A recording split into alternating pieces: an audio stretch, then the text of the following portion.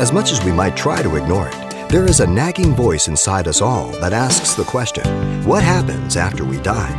But coming up, Pastor Xavier Reese discusses the simple truths found in the Bible, answering this uncomfortable question once and for all. The penalty of unbelief as to who Jesus is very, very clear in the Scriptures. John 3:36, listen, he who has the Son has life. He who has not the Son has not life, and the wrath of God abides in him. Mark says, they shall be damned. Mark 16:16. Matthew says, he will be in the place prepared for the devil and his angels. Matthew 25:41.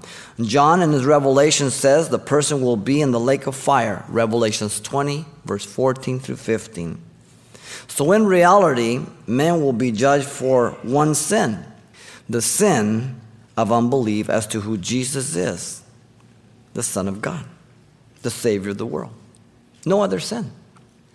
Jesus said clearly to the Jews in John 8:24, therefore I say to you, that you will die in your sins.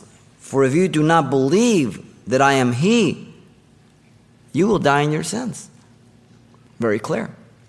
So we have that same responsibility as well as authority to tell people, not with a smack of the lips, but with a broken heart.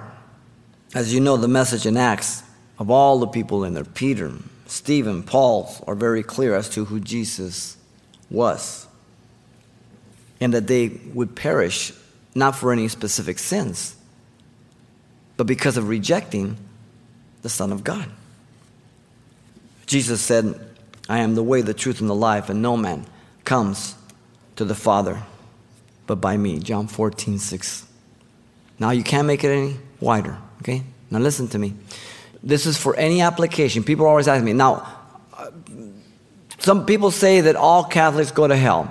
All Buddhists go to hell. Listen, any ism, Catholicism, Mormonism, whatever ism there is, if that person does not believe that Jesus Christ is the Son of God who came in the flesh, born of a virgin, perfect in holiness, came the first time, coming back the second time, if he doesn't believe that about Jesus, then he's not saved, and he'll perish.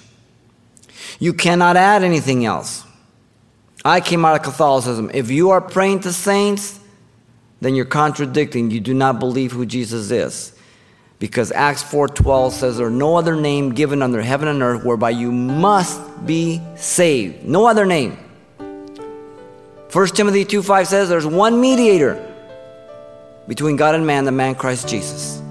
He's the only way, He's the only name, He's the only mediator. He's the Son of God. You've been listening to Simple Truths with Pastor Xavier Reese, a daily devotional of the enriching and precious truths found in God's Word. CD copies are available of the studies you hear each day on our broadcast simply by calling 800-651-8352 or log on to CalvaryChapelPasadena.com for information on various other messages from Pastor Xavier. There, you'll also get information on our weekly services, announcements, even hear this program again at the radio listings link. It's all at CalvaryChapelPasadena.com. And join us next time for more Simple Truths.